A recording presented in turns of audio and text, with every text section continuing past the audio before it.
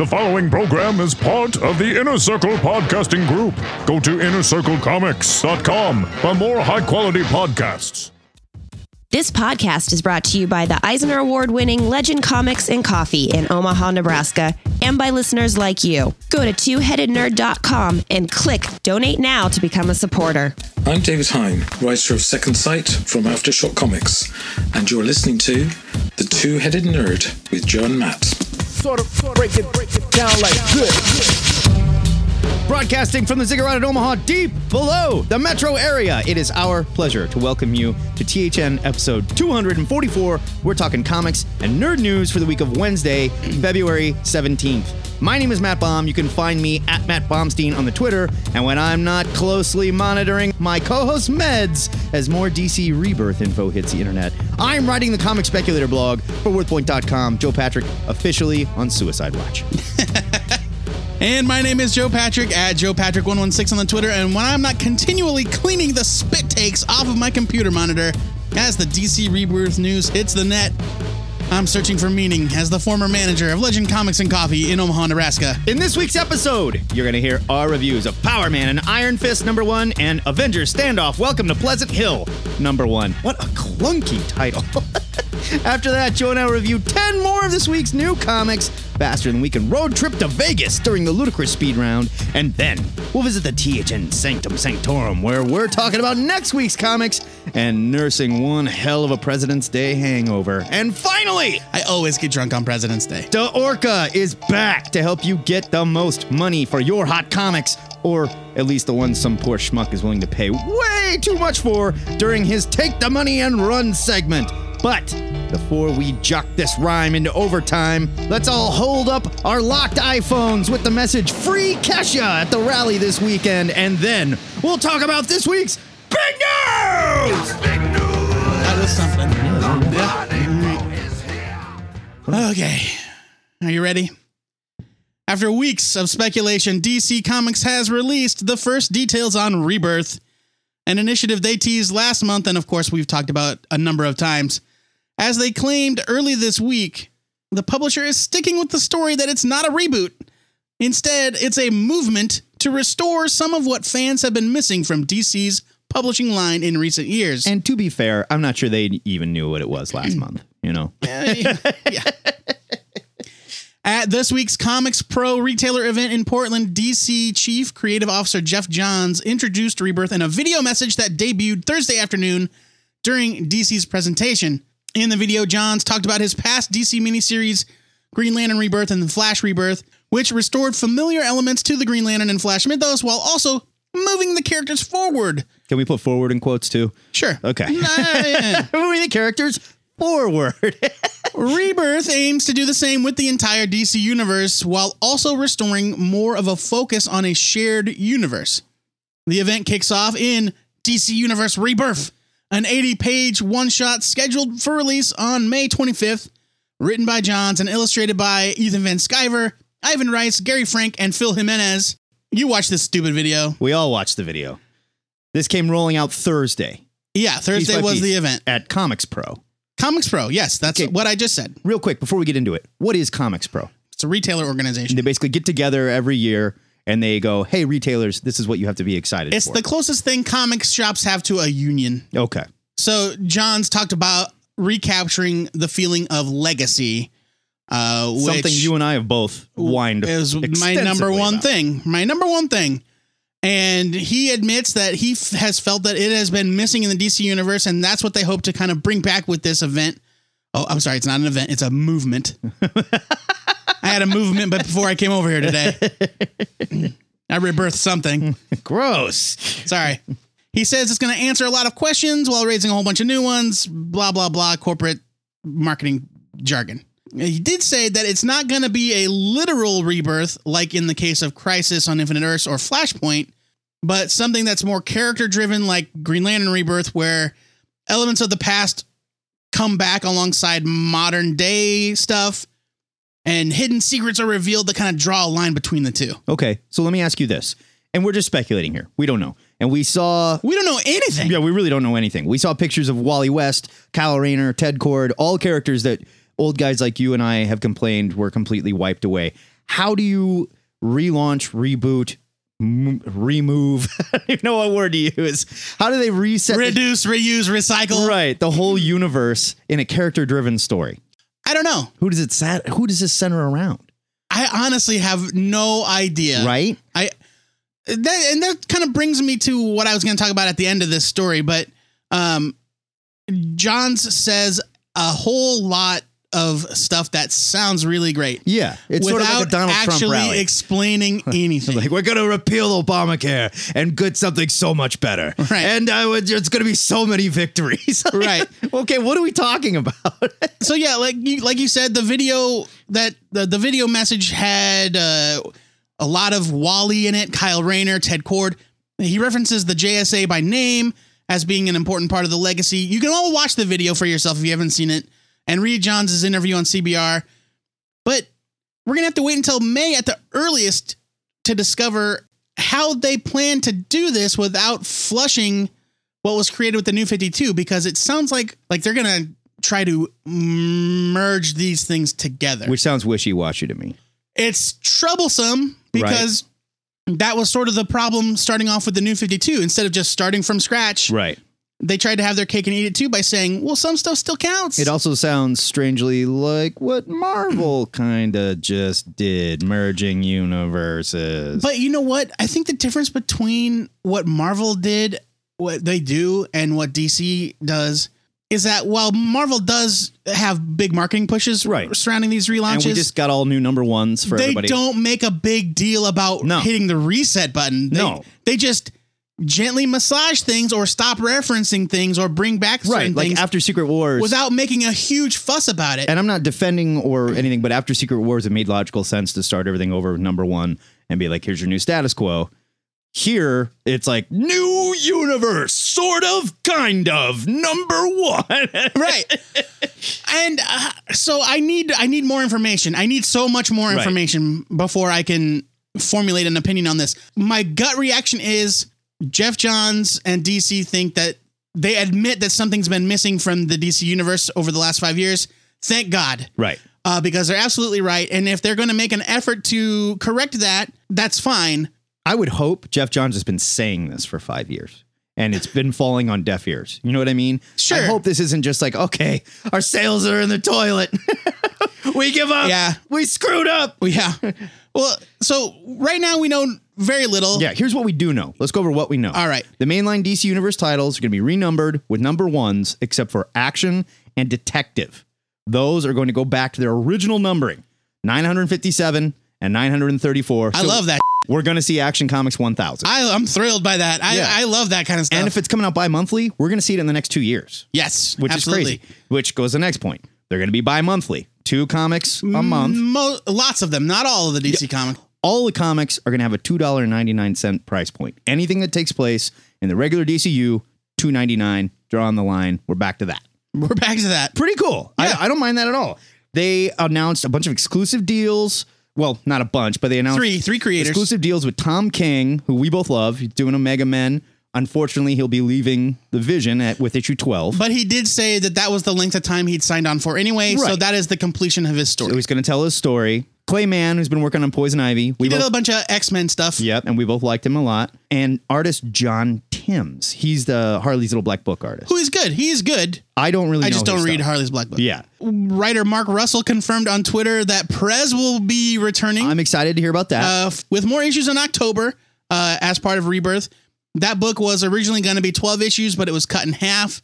And they said, we're going to do 2 extra minis. And of course, sales are in the toilet, so who knows if we were ever going to get it. Right. But yeah, Perez will be back. We don't know if Caldwell's coming back. We don't know if Ben Caldwell's coming back. He's about to take over as the artist on A-Force from Marvel, which that seems like a bigger title for him. We've seen a whole list of Rebirth specials that are going to come out. Yeah, they're going to announce the creative lineups next month at WonderCon in Los Angeles. That could, possibly. Which happens the weekend Batman vs. Superman comes out. It's a big fan event.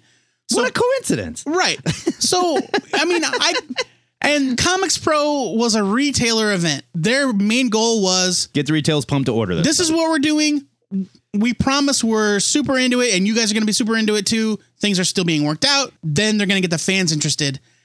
it kind of sucks, and it seems kind of cynical just because the fans had access to this information too. Yeah. And so to release all this and not talk about anything on the creative side. Yeah, it seems maybe silly and early. Not to mention the fact that there's a lot of really good books that are coming out from Marvel right now. It's part of the, like, after the Secret Wars relaunch, but they're getting buried because of the amount of stuff that's coming out. Is putting out 2 issues a month of titles like Aquaman, Green Lantern, The Flash, Wonder Woman, Superman. Is that going to bury other titles? Because now, I mean, I get it. We're drawing a line at $2.99. Great. But if it's coming out twice a month, then you're still paying $1 extra. You're effectively buying $6 worth of comic books. Right. Is that going to bury some of these other smaller titles? Like, you really want me to believe that a Blue Beetle title or a Red Hood title or even a Deathstroke title is going to be able to survive when you're already buying 2 issues a month of these other books? I'm fine with $2.99. That's great. Why can't it just be monthly? I don't know. Well, I know what it is. They're trying to control their market share, and they think putting out twice as many comics is going to dominate the market share. They watched Marvel do it with their Secret Wars relaunch just by throwing a bunch of comics out. Sure. But now those are getting canceled. I mean, but here is the thing again, and it's a difference in approach. Marvel puts out books at an extremely fast clip. Yeah. The only difference is they don't make any sort of announcement about it being monthly or bi-monthly. They just do it. Yeah, that's true. And so nobody like grumps about it. It's well, people do grump about it, but you might not notice if you're not really paying attention. Right. But DC came out and said these books are going to come out on this schedule. Marvel's just like Invincible Iron Man, issue 1 this week, issue number 2 the week after, and issue number 3 2 weeks after that. Right. Well, come on. So I don't know. I mean, it's certainly more marketing driven than creative driven to have that kind of schedule. Of course. Because having a book come out twice as often is not a good way for creators to be able to it also doesn't keep up and do their best work. It doesn't necessarily translate to more sales. That's the thing. We've seen this before. I mean, let me say I'm excited about the way this sounds. It seems like it's coming from a good place. And it seems like they have listened to what old jerks like you and I have been screaming about for the last 5 years. But I need more information. Before I get really pumped, I need more information. Because if all of a sudden WonderCon comes up next and they're like, all right, we've got Marv Wolfman and we've got, you know, like Dan DiDio writing, you're like, yeah, right. It's going to be the same old and I have questions that I really need answers to before I can get super invested in this. My number one thing is, are they really giving us what we want? Yeah. It's hard not to be suspect. Or are they just giving a version of it? You know, that's splitting hairs. You know, you want Wally West back? Here he is. Yes, but, right. You know, we say we want the JSA back, and then they say, no problem. It's going to be time traveling 20-somethings from the past. Right. Or we say we want Ollie Queen To be back. fair, that was a rumor. They didn't actually say that. Yeah. But yeah, right. It's like, okay, you're hearing me, but you're not listening. Right. They also just told us that a lot of these titles were going to be closer to the TV shows and the movies and stuff. They didn't say that. Well, that was the rumor. That was all, it's all speculation about, they did do what we asked when they came out, Jeff Johns came out and admitted, yes, this has been missing and we feel it too. Right. And like I said, I'm hoping that Johns has been saying that for a while and now they're listening. We trust Jeff Johns. He's done a lot of great stuff. I haven't really cared about his latest run on JLA, and it's not because it's necessarily written bad. It's just in a DCU that I don't recognize anymore and I don't really care about. Right. Yeah, I totally agree. And I want to get back to caring. It's easy to get excited about announcements like this, but it's also hard to get excited about announcements. Right. Like yes. It's very easy to get too excited too quickly. And at this point, I am standing on the outside going, show me something. No doubt. We don't get fooled again. Don't get fooled again. No. There was other news at Comics Pro. Believe it or not. Joe, I'm going to read you a condensed list of creators, and I want you to tell me what company is proud to host them, okay? Get ready for this. I'm ready. Brian Azzarello. Yep. Garth Ennis. Oh. Your boy, Mark Waid. Hey, he's my boy. Your girl, Amanda Connor. Yeah, I like her. David Hine. We just talked to it. We just talked to him last week. He's a nice Super fella. nice guy, yeah. right? Alberto Ponticelli. Love that guy. Yeah. Brian Stelfreeze. Ooh. Paul Jenkins. Darwin Cook. Right? He's my fave. Jimmy Palmiotti. Yeah. Ray Fox. That's Fawkes. He spells it weird. Tim Seeley. Justin Jordan. Dave Johnson. Nick Pitara. John Lehman. Sam Keith.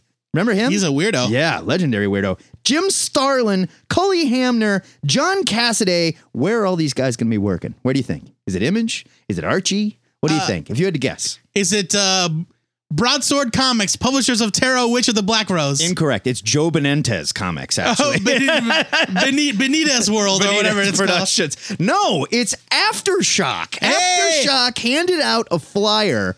Instead of hosting like a big press release, they just walked around and handed out a flyer with all these names on it coming to Aftershock Comics. We have been reading and reviewing several Aftershock comics lately. We've enjoyed quite a few of them. Is this crazy? Is this list insane? That's a pretty good list, man. Yeah, I mean, this is quite the upstart comic company. Yeah, I think it's awesome. Aftershock has been putting out great books. They're not all my cup of tea necessarily, but they're high quality and more hits than misses for sure. And this list of talent is massive. I'm excited. Former X-Men editor Mike Martz is the big guy behind this. King Cheese. And he knows all these guys. He's worked with all of them. Yeah. And it seems like everyone is excited to come work here. I think this is an amazing list of talent. I think this is a huge boost for Aftershock, who's coming out of the gates, killing it. Yeah. This is great news for them. I think I agree. And like DC, they didn't really say anything, but you almost don't have to when you can show up with a list of creators with names like that. But they showed talent. Yes. And not marketing. Whereas DC didn't. Right. I'm really looking forward to what they have in store for this year. Yeah, just with this list of names alone. That's very cool. Yeah, absolutely.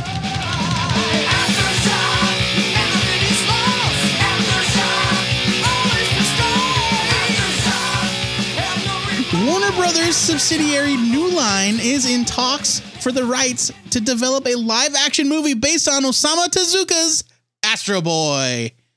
That's according to The Hollywood Reporter. We just had like an animated Astro Boy movie. We sure did in 2009. Years, right? In 2009, an animated Astro Boy feature film tanked at the box office, earning only $44.1 million against a $65 million budget. Whoops. THR describes this as a, quote, live-action four-quadrant adventure movie. What does that mean? I don't know.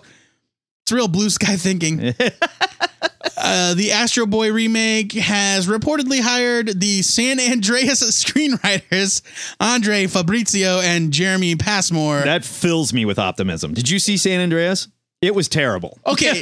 It was terrible. This is what I heard about San Andreas. And I will apologize for any movie The Rock is in, but it was terrible. I heard it was terrible in a Fast and the Furious kind of way. In that it's so much fun. I mean, it was terrible in all the best ways, but it was still terrible. Well, right, but like not in like a Transformers. The movie is terrible. No. In like a this is so stupid, I love it kind of way. No, yeah. Okay, yes. Right.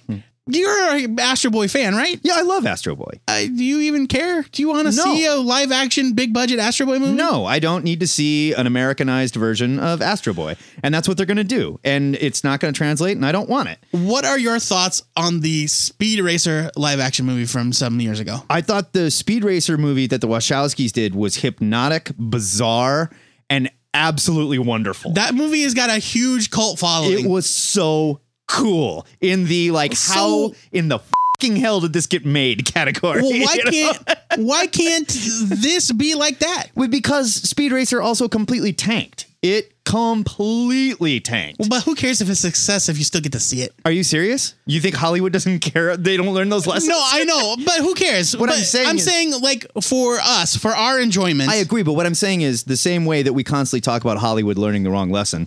What they learned there was we took a chance with this totally bonkers, psychedelic Speed Racer movie and got laughed out of theaters. We're not going to do that again. Except here they are doing it again. No, what they're going to do is give us a total action-packed, Americanized, Fast and Furious, San Andreas version of Astro Boy. You mean a four-quadrant adventure movie? Pardon me, a four-quadrant version of Astro Boy starring John Cena as Astro Boy or some shit, because we learned the... I don't trust them. I don't care. And I also don't need Akira remade in live action starring American actors. I don't need it. The Astro Boy is amazing because it was a manga story that reaches across borders and tells a fantastic story of this cool character. We don't need it whitewashed and Americanized and taken out of Japanese culture. So, no, I don't care. Fair enough. I'm Speed Racer and I drive real fast. He's Speed Racer and he drives real fast. That's the big news for this week. If you'd like to discuss these stories and everything you think we missed, hit us up on the big news section of the THN forums, where I'm constantly raging against the four-quadrant juggernaut that is the Hollywood machine, who is continually strip mining the cultures and characters of every country in this world and making them a little more American. Just couldn't resist. You had to do it again. I don't need it. Third time you made the same comment. Every week. The most patriotic guy I know, Joe Patrick, posts the question of the week on the THN forums. Joey! I think all characters should be American, quite frankly. What are we asking the nerds this week? That is not true. Do not send me any tweets or emails. This week's question comes from Carl Smith, who wrote on Twitter, I've never had one of my questions used for the question of the week. Oh. All you guys need to retweet this and shame them into using it. Oh, is he okay? Has he ever submitted a question for the question of the week before is my question. So, Carl, Anyway. you big baby, you got what you wanted. Carl sent in a very cool question that I enjoy. Host of the Goad Kicker. Goad Kicker. podcast. Check it out. It's good stuff. He writes, as comic fans, we're pretty good at suspension of disbelief, things like LMDs and time travel, but sometimes they take it too far. So I want the listeners to tell us the most unbelievable, hardest to swallow thing that they've seen in comics. Wow, there's a long list. I love this question, and I have my answer immediately. Woo. You have until 5 o'clock Central Time this coming Friday, February 26th. To get us your answer, you can call the Ziggurat hotline 402-819-4894 and leave a message. And if you're feeling ridiculous, you can send an MP3 to twoheadednerd@gmail.com. Whatever you choose. Keep it under 2 minutes. You'll get cut off. He cuts somebody off every week. They don't learn. If you need more time than that, head to the THN forums. We have a question of the week section. Go nuts. Everybody is there every week talking about all sorts of stuff, posting pictures, back and forth banter. It's magical. It's wonderful. It's my favorite place on the internet. It's pretty cool. Tune in next week to hear you and your fellow listeners on the Answer of the Week podcast every Thursday.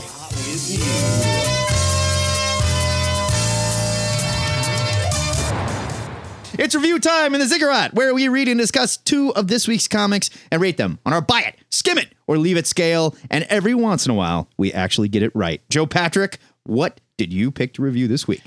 This week, I was excited to review Power Man and Iron Fist #1 from Marvel Comics, written by David Walker with art by Sanford Green. That's a great name. I love that. Sanford Green. That's a great name. Yeah. I never really had the opportunity to read much of the classic Power Man and Iron Fist.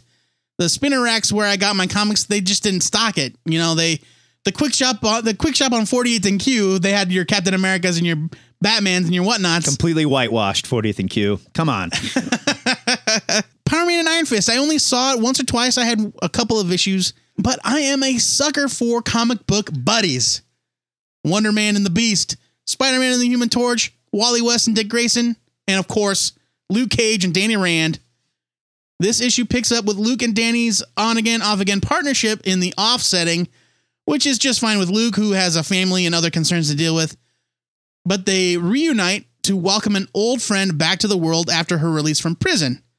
I had to look her up. She is a real character from Power Man and Iron Fist from the 80s. Yeah. The two are then quickly thrown into a confrontation with the superpowered gangster Tombstone, who I adore, as they attempt to retrieve their friend Jenny's stolen property, but of course, not everything is as it seems. I kind of appreciated the fact that Marvel and David Walker resisted the urge to launch this book with some kind of grandiose epic. These are street-level characters, and this is a small, intimate story about friends helping friends. It's a buddy comedy, with Luke cast as the street man that isn't too eager to embrace his past, and Danny is the lovable goofball that can't wait to get the band back together. The characterizations feel right, even though they do seem slightly different than I remember. This Danny Rand is a bit more Matt Fraction Hawkeye than he is Matt Fraction Iron Fist. I'll give you that. But Walker packs the book full of personality and little touches that really endeared me to these characters. like Danny's willingness to drop everything to help family, and Luke's struggle to stop cursing in front of his toddler daughter, leading him to insert terms like fiddle faddle into the conversation with other adults. Walker gives you everything you need to know about the past of these two best friends, so this works as a perfect entry point for new readers. But there are also enough nods to the past to appeal to fans of the classic series too, and Walker is able to juggle both of those interests without bogging the story down with exposition. I loved the art by Sanford Green and colorist Lee Loffridge. Green's line art is very exaggerated and very stylish. And it's also very detailed where it needs to be. Reminds me of a more controlled like Jim Mahfood. That's exactly what I thought. Yeah. Green does an excellent job capturing the feel of the city and the spaces the characters inhabit. And I also loved his layouts, which at first seemed like a normal grid pattern, but the way he overlapped certain panels in very close succession made them seem like quick cut camera shots from like a Guy Ritchie movie or something. I like that. Lee Loffridge's colors are subdued and they have a kind of texture to them, which I thought suited the street level story perfectly. I'm excited about this book. I love these characters. I love their relationship. And I'm really glad to have Power Man and Iron Fist back together. Walker gets these guys. He gets their friendship, and Green's art is a lot of fun to look at. I'm giving it a huge buy it. I really like this too. I read Power Man and Iron Fist back in the 80s. I did not remember Jenny at all. Yeah. And she was like their secretary. Yes. And I didn't remember she went to prison. Okay, that did not happen in the 80s book. That happened later on somewhere. There was a Power Man and Iron Fist miniseries that was Iron Fist and the new Power Man, the one from he's in New Avengers, the younger kid. Oh, right. Okay. He's on the I think he's in one of the cartoons too. Anyway, in that they find out that Jenny got convicted of murder and went to prison. Okay, here's the thing. I didn't know who the character was. I didn't know the background. I didn't know why she was in prison. There's a very simple way to take care of this. You put in a little editor's note that says, see Power Man and Iron Fist volume, whatever. And then I will go, oh, okay, that's where that happened. And I'm willing to just accept it. And I'm not saying I didn't dislike this. I'm saying for a new reader that's going to jump into this, or an old reader who loves his characters like I do, it was jarring at first. And I disagree. I found it a little hard to get rolling with it. I ended up enjoying it. I really like Sanford Green's art. I don't know that everyone is going to love it. And I'm not saying we should make books more mediocre so that everyone can enjoy. You know, like I like that it looks different and it's flashy and it was fun. And they did a great job capturing these guys' friendship. It was just jarring for me at first. By the end of the issue, I was happy. I was having fun with it. I just hope it doesn't turn other readers off because it is kind of jarring. I'm glad to have them back. I'm giving it a buy it because I want to read more of this. I think the book looks different than other Marvel books out there. It has a very good street level feel. I'm not going to fight you too much on it because we ended up in the same place at the end of it. But none of those criticisms affected me. Like I'm willing to allow for different writers to interpret characters a little differently. Sure, I am too. I recognize that Danny's a little different. I'm okay with it. I like it. I also didn't need them to go into depth and explain the long history between Power Man and Iron Fist and their friend from prison. I didn't need to either. It was right there. I didn't need them to then also put in a note that says, for more about this character, go to this 30-year-old comic book. I'm saying do it. Throw that in there for people like me that might want to go, wait a minute, what? And you can check that out, you know? Do it. I love editor's notes. And it sells old comics sometimes. It's good for everybody. Well, whatever. You're a baby and I disagree, but that's fine. You liked it and that's all right. Yeah. I mean, I got there. It was just jarring at first. All right. Let's talk about the Avengers for a while. This week I reviewed Avengers Standoff: Welcome to Pleasant Hill, #1 from Marvel, written by Nick Spencer with art by Mark Bagley, 40 pages for $4.99. It's a big one. In the age of instant internet news and speculation, it's hard to come across any surprises in the pages of an Avengers comic these days. But it seems Spencer and Bagley are cooking up a doozy here. The issue begins with Bucky Barnes, the Winter Soldier, or the Man on the Wall, or whatever the hell he's called now, back on Earth and breaking into a top-secret S.H.I.E.L.D. compound to investigate just what the hell was going on there. 6 months previous, a hacker known only as the Whisperer leaked files exposing a top-secret S.H.I.E.L.D. program codenamed Kobik that would allow them to make changes to the fabric of reality without public knowledge using fragments of the cosmic cube. As seen in the pages of Captain America, Sam Wilson, #1. Yes. Oh, that's true. Editor's note. Joe Patrick. See? Editor's note. Shortly after Jumpin' Joe. Shortly after Bucky gets caught by S.H.I.E.L.D. forces, the story jumps and we meet Jim, a normal guy waking up in a picturesque town he doesn't recognize with no memory of who he is or how he got there. As Jim investigates the town, he begins to realize that something is wrong and he just might be a prisoner. I've been critical of Begley's art in the past, but I gotta say, he was really excellent here. It was great. There's a very classic feel to his art that lends itself perfectly to this mystery that Spencer is building. I saw some flashes of Alan Davis that I used to love. I saw some flashes of Ron Garney that I used to love. He's really good here. And like I said earlier, it's not often we open a Marvel or DC comic, for that matter, without knowing where it's going to lead ultimately. But I have no idea where this is going. Yeah, you know what? I flipped through this before I read it, and I wish I hadn't. Yeah. Because it's got a twist ending. I thought I knew what was going to happen until I got to the last page. Yeah. And there's no spoilers here. This is billed as the lead-in to Marvel's next big Avengers event. And I gotta say, my interest is peaked. Solid art, great story, a mystery that doesn't involve universal and multi-dimensional ramifications. Sounds like a nice break from Hickman's Avengers. I'm giving this a buy it. I was very pleasantly surprised. You never know what you're going to get from these smaller events. Right. You know what I mean? And so going into this, I thought, this doesn't seem well. The like opposite can happen too, where they try and make it way bigger than it Right. actually is, so you know it doesn't count and Right. it doesn't mean anything. This is the exact opposite of that. Right. And going into this, I was unsure. I thought, oh, this doesn't really sound like it's going to be a huge deal. And I think that the end game here, I think that this all ultimately leads to Civil War 2. Because the next thing is Assault on Pleasant Hill. That's the Right. event. I think that the Pleasant Hill event is going to be super fun. I'm curious. And the whole idea of what the town is was genius. Pretty cool. I loved it. I'm giving it a huge buy it. So that is a double buy it for Power Man and Iron Fist #1 and a double buy it for Avengers Standoff, yada, yada, yada. Now it's time for you amnesiac prisoners and super bosom buddies to play Critic, so head over to thnforums.boards.net or click the button at twoheadednerd.com. You can do that too. And tell us what you thought of these comics. There's a fight brewing, and it's going to be the biggest brawl since the Rumble in the Jungle. It's bigger than all WrestleManias combined and promises to be more eventful than a Maury Povich episode of Who's Your Daddy. Joe and I are thrilled to have ringside tickets for the Pope versus Donald Trump in a tables, ladders, and chairs match live at the MGM Grand Las Vegas Hotel and Casino.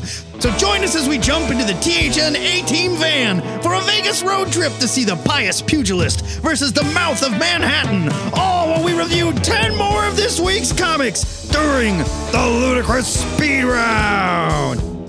Ludicrous Speed! Go! Titans Hunt #5 from DC. This series is kind of up and down with fill-in artists every other issue.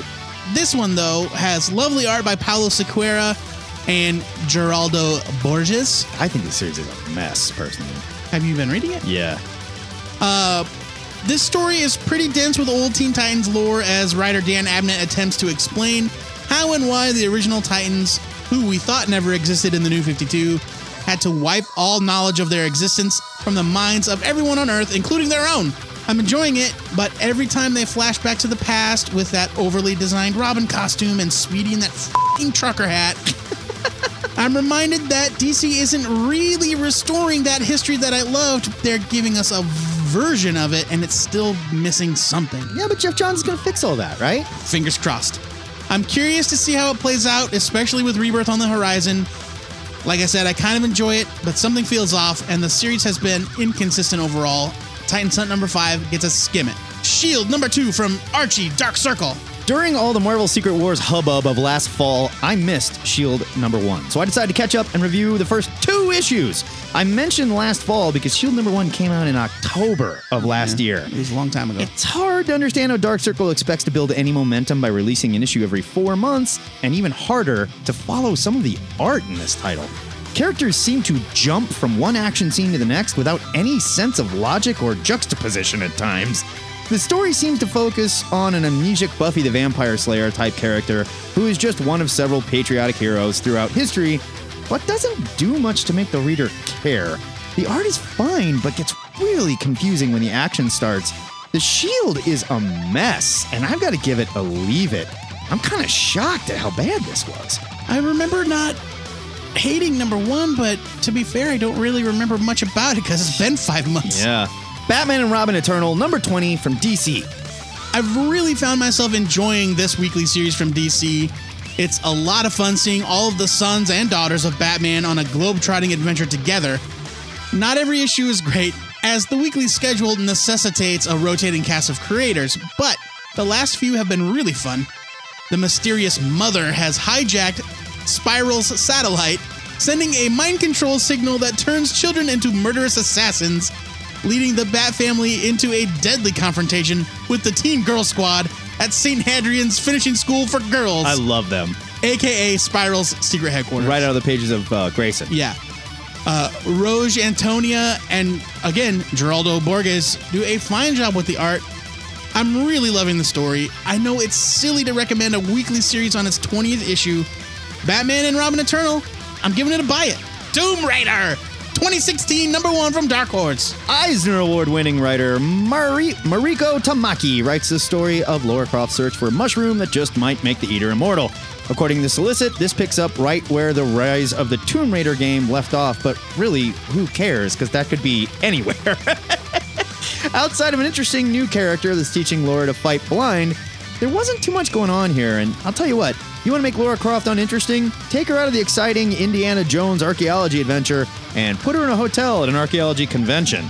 This was just boring, and the art wasn't too exciting either. I'm giving it a skim it. Astro City, number 32 from Vertigo. Here's a fun story.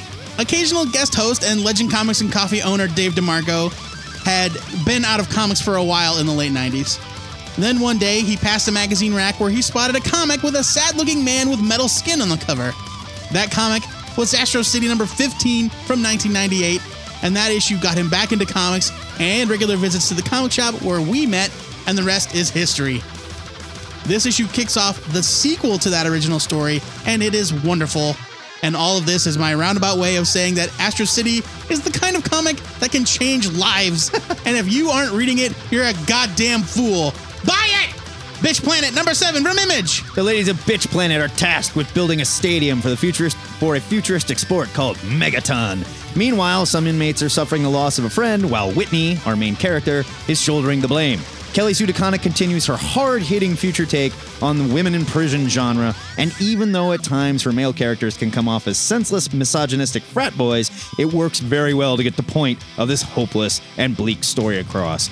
Bitch Planet isn't always the most fun comic to read, but you can't say it's not great. I'm giving this a buy it. This is chapter 1 of a new storyline called President Bitch. I mean, it's an exploitation comic. Right. So all of the characters' traits are very exaggerated. And I think some people forget that when reviewing it. I'm not going to name names. Snowfall, number 1 from Image. I had a hard time getting into this near-future sci-fi cautionary tale from Joe Harris and Martin Morazzo. I could not get into it. It's set in a future where the environmental collapse has not only allowed corporations to overtly seize control of the government, but has also prevented the world from experiencing snow. Now there's a mad scientist running around wielding snow like a weapon in an effort to bring down the corrupt system. Just like the Weather Wizard.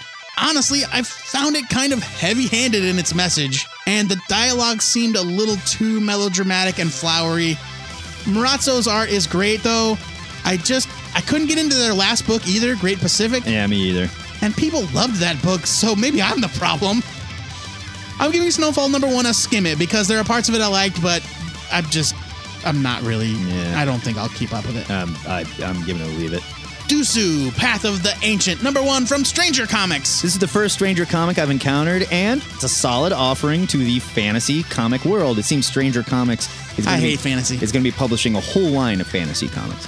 Instead of getting bogged down in typical D&D, Lord of the Rings fantasy, Dusu tells the story of a human baby rescued by dark-skinned elves living in the heart of the Ugoma jungle. Beautiful, digitally painted art by James C. Webster helps carry the story, and while this is definitely hard fantasy, the likes of which Joe Patrick probably can't hang with. No, sir. I dug Dusu Path of the Ancient. I like that they're taking a risk here. They're doing something different with the fantasy genre. I'm giving this a buy it. Citizen Jack, number 4, from Image. I am really loving this series from Sam Humphries and Tommy Patterson.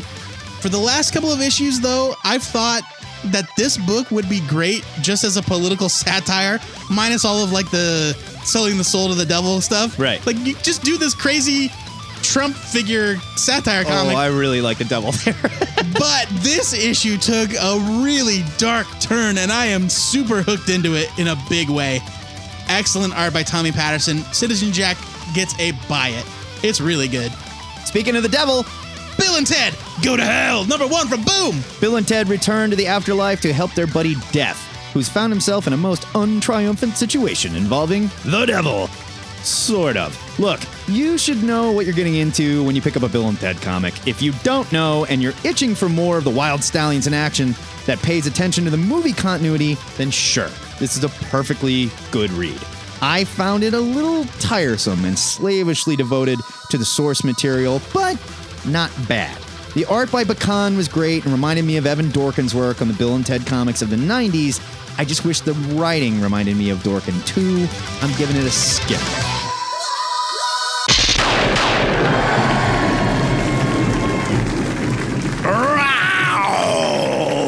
There's your ludicrous speed round, and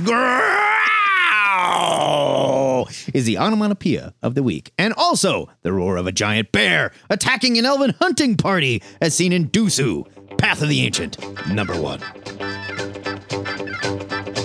Show me the way to go home. I'm tired and I want to go to bed. Matt and I have been trying to shake our President's Day hangovers for almost a week now. But it's time to call in the big guns.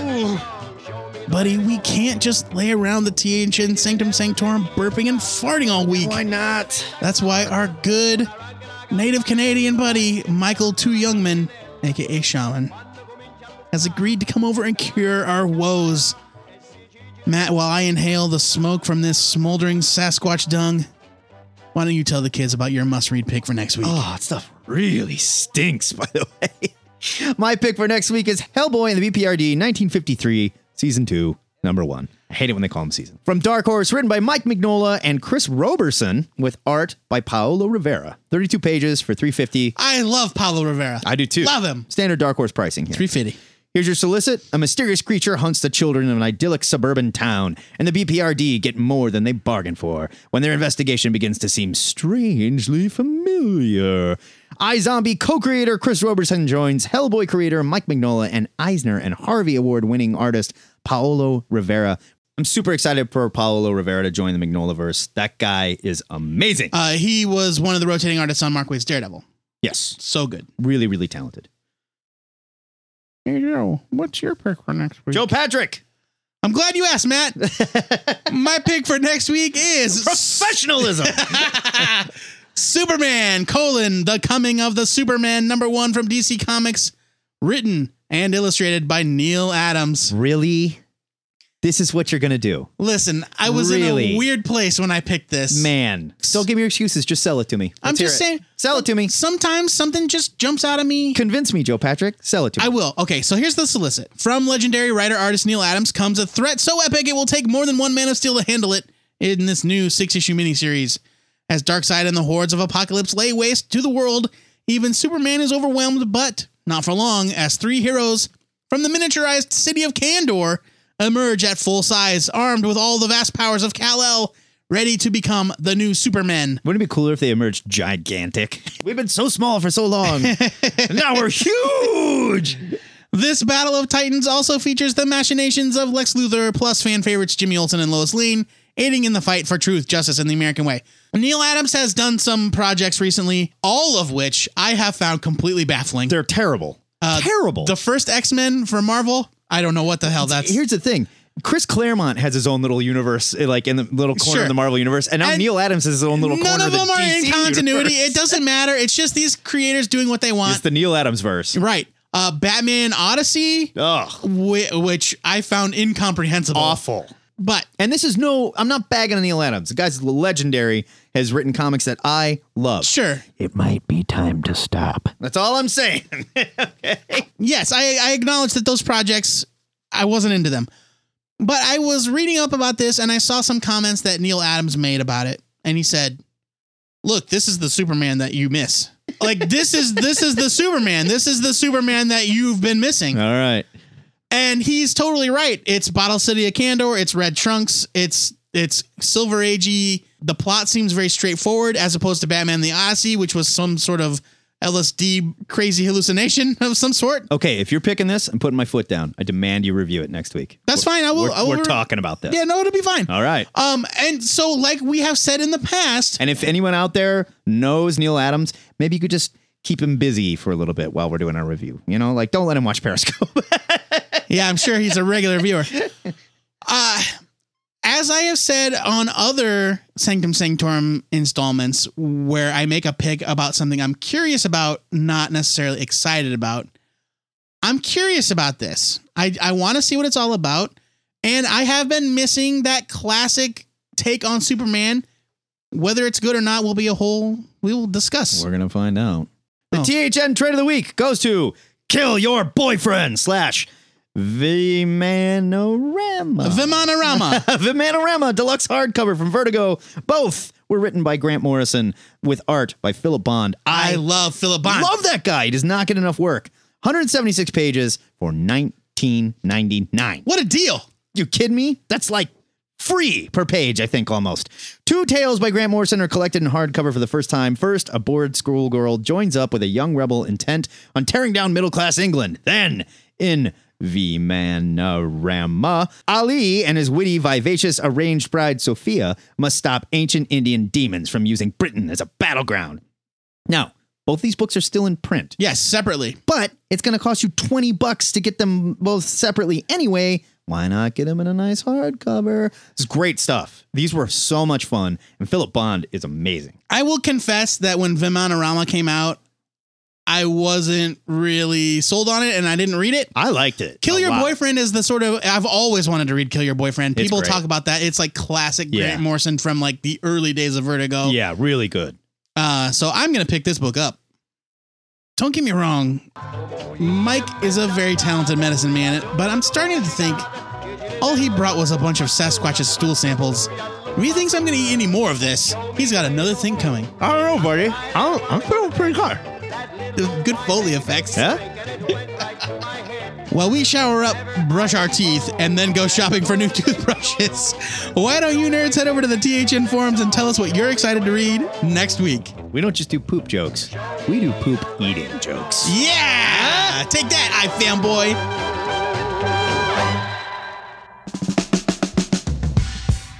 And now, through the magic of the internet, we take you to the frozen wastes of Maine to check in with our comic book financial advisor, Da Orca. He's a little rough around the edges and a little over 90 years old, but damn does this crazy old codger know a thing or two about selling comics.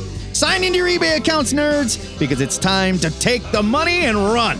Endorsed by no less than comic book mogul Aaron Myers. Is that right? Yeah. He gets the Aaron Myers thumbs up, huh? He did, yeah. Hello, nerds. Welcome to the 6th edition of Take the Money and Run, a segment where yours truly, Da Orca, tells you what's selling for completely bonkers prices on the eBay. So maybe you can get off your duff, dig through your funny books, and turn them into money for charitable donations or braces for your kids, or more than likely, more comics. That's what I do. Either more comics or cheap horse, my other favorite pastime lately. So last month I hinted that the release of the Deadpool movie might be the beginning of the end for comics selling real high based on movie speculation. And it still might be. But thanks to that little tease at the end where you got a death rattle of nerds getting their panties in a twist over something that's at least 2 years away. I don't want to spoil Deadpool in case you ain't seen it yet, so I won't mention him by name. But they come right out and say who they want in the sequel. In my opinion, it's a really stupid 90s character.